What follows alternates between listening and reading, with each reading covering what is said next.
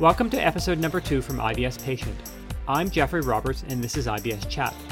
I was diagnosed with irritable bowel syndrome at age 16 and I've lived with IBS for over 40 years. I'm the IBS expert and founder of the IBS Patient Support Group website and social media platforms and creator of World IBS Day held every April 19th. It's my mission to educate people living with irritable bowel syndrome and to raise awareness about research and treatment options and what it's like to live with IBS. The IBS Patient Support Group is a community to inform and support irritable bowel syndrome sufferers and can be reached at ibspatient.org. Supporting IBS patients is something that I think of every day because the quality of life of an IBS patient and those that support them is very important to me. In this episode, I had the pleasure of sitting down with Kate Scarlatta at Digestive Disease Week in San Diego. Kate Scarlatta is a Boston-based registered and licensed dietitian, as well as a New York Times bestselling author with 25 plus years of experience. Kate specializes in the low FODMAP diet and digestive health conditions, including IBS and small intestinal bacterial overgrowth, also known as SIBO. Kate and I will be talking about food and the FODMAP diet, as well as Kate's very meaningful I Believe in Your Story initiative. I'm here with Kate Scarlatta, and I have a number of questions that I'd like to ask you today. So you've had symptoms that are IBS-like for some time. How have you managed your symptoms? Yeah, so just a little background story. When I was pregnant with my middle son in 1994, I developed a strangulated intestine and had about 6 to 8 feet of my small intestine removed, and including my ileocecal valve, and that increased my risk for small intestinal bacterial overgrowth, which is another condition similar to IBS. In fact, the symptoms really mimic IBS symptoms. And so I've experienced a couple episodes of SIBO, and I manage them primarily with modifying FODMAPs in my diet. I don't have to be highly restrictive with FODMAPs, primarily just onions are a major trigger, and large quantities of wheat at one time would be a problem.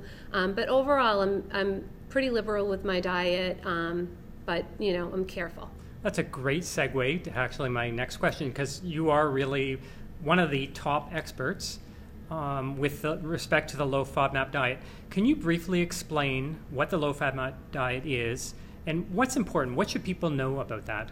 Yeah, so the low FODMAP diet is a 3-phase nutritional approach to managing symptoms of IBS.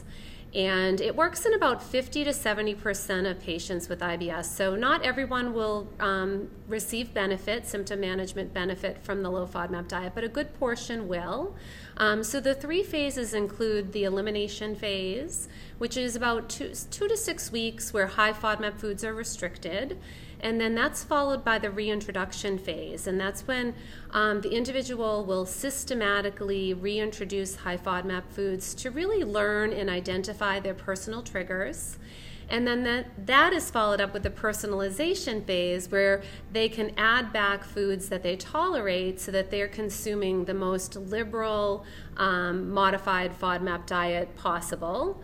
It's important to know that the diet is a little nuanced, to say the least, and so can really be undertaken with greater ease when you work with a dietitian that is knowledgeable in the diet. I think it's important that individuals with IBS also realize that it's often one part of the treatment option. So diet is something that about 84% of IBS patients feel that food triggers symptoms, and many individuals with IBS are interested in a nutritional approach.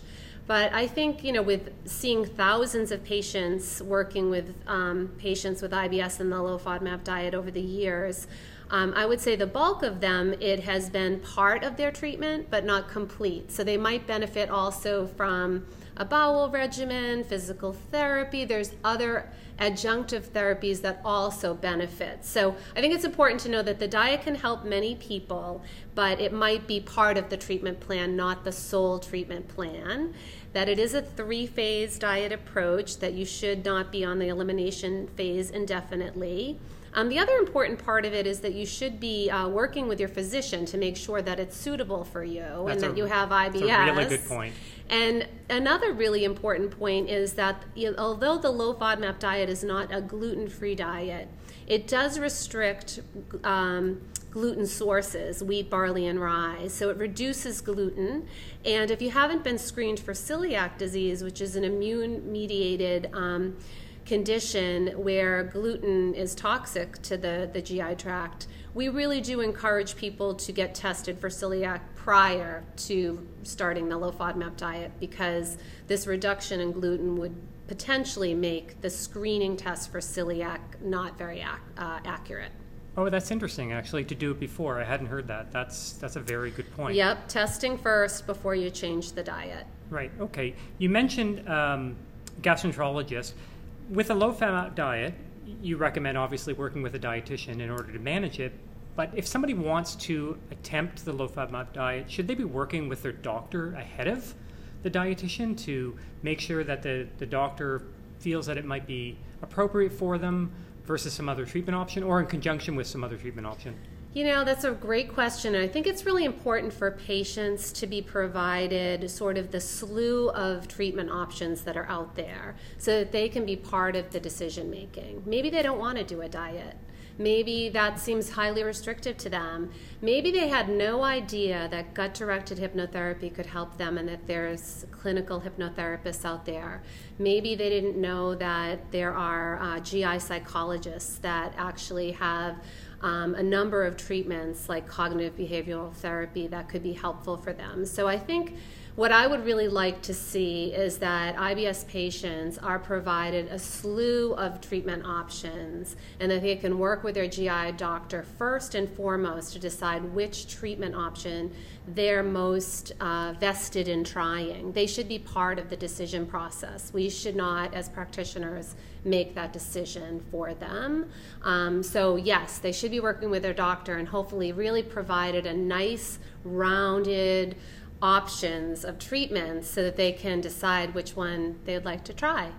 It's interesting, the low FODMAP diet, and working with gastroenterologists because they're all also very, very familiar with this. I was with Dr. Che years ago when he introduced Dr. Gibson and then the team from Monash University in Australia, and he had a real glee in his eye when he was talking about food, because patients had been for years talking about food is bringing on symptoms. Absolutely. And the gastroenterologist didn't have any data. Right. And so I think what's important is the low FODMAP diet is actually been validated. Right. It is an actual treatment option, much like any other treatment option. So it's a very good point that you raised in terms of let's look at all the treatment options, because this is one of them as well. Absolutely. And to your point, I think for me, you know, patients in general kept saying, diet, it's bothering me. And it was kind of poo-pooed and not really acknowledged. And it's very validating for patients to say, I knew it was my diet, and to do a diet therapy and it works for them. It's like, who knows your body better than you? No one. So it's just, I think that's what is really nice for me to see, that, you know, yes, this is bothering me, and then finally we have data and patients are really being heard and offered a solution. So it must be very rewarding then, working with patients where you've actually found some of these triggers or the balance, the right amount of food that they can take in terms of FODMAP related, that could be their trigger points. And right. Now that's been validated and they must be feeling, you know, a lot better. Totally. And I would say, you know, my clinical practice has been, I feel like it's the majority of these individuals have been suffering for often 10 years or more. They have tried a number of different treatment remedies with really no great success. And then when we can do this nutritional approach with them, it's just they're dancing in my office. They're just ecstatic. They knew it was diet. We modified their diet, and they're good to go. It is, to your point, beyond. I never thought as a dietitian I would be working in the digestive health field. I really didn't know where I would end up, but I couldn't really pick a better place for me. It's been extraordinarily rewarding work, and I'm grateful that I'm in it. That's very, very encouraging to Yeah. hear, both for yourself and Right. for your patients. So last question I have for you is, you've been such an incredible inspiration and a great advocate for people with IBS. You started an I Believe in Your Story campaign to raise awareness about IBS. Why did you start that campaign, and how can people who are interested get involved in that? So I started the campaign because I felt in general that IBS patients really truly weren't being heard or taken seriously. And I heard it repeatedly, patient after patient after patient. And what is more validating than to be heard and believed? It's extraordinarily validating. And to be honest, I feel like that's part of the healing process, right? To say, like, I have this problem, and someone says, yes, you do, and I'm here to help you get better. Instead of saying, it's just IBS, or you're too stressed, and not that stress isn't a component of IBS. It can certainly exacerbate symptoms. But I feel like there was a time where patients were really undermined and not taken seriously. And that really bothered me. And so I wanted to kind of give them a virtual hug and just say, I believe in your story and it's real. And I want others to understand that this is a real problem and that the symptoms are miserable to live with, and we need to change this. And the funding is poor. It's 11 cents or so per IBS patient for NIH funding. That's ridiculous. Mm-hmm. So I said, what the heck? Why not me? I'm just going to throw this out there into the universe and start this campaign.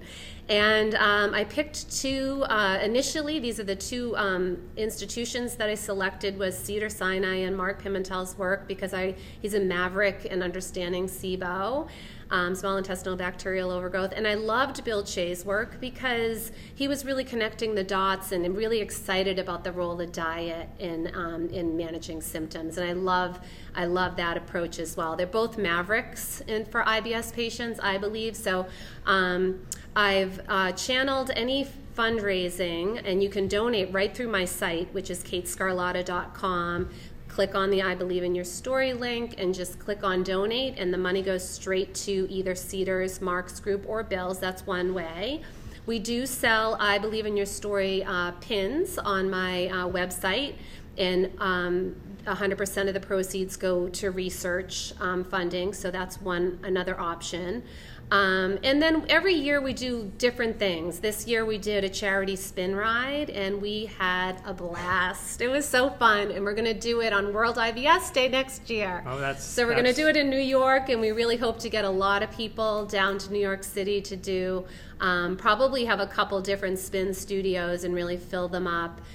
It was really an incredible day at the charity spin ride. So, well, also your video that you had put together for this year's campaign was really, really wonderful to see. So many healthcare professionals and doctors and others who actually said that on camera. Right. And so I really encourage, I'll include that as a link in the description of this podcast, so people can see that. Absolutely. Because as you said, it's really important for people to be validated for their illness, and also to realize that it can be a very miserable life existence with IBS, and it's wonderful that you've stepped up. There's lots of people now who are doing the same thing because everybody's recognizing the challenges that people with IBS have. Definitely. Thank you also for mentioning World IBS Day. Yes. So this was the first year, and I appreciated your support with that.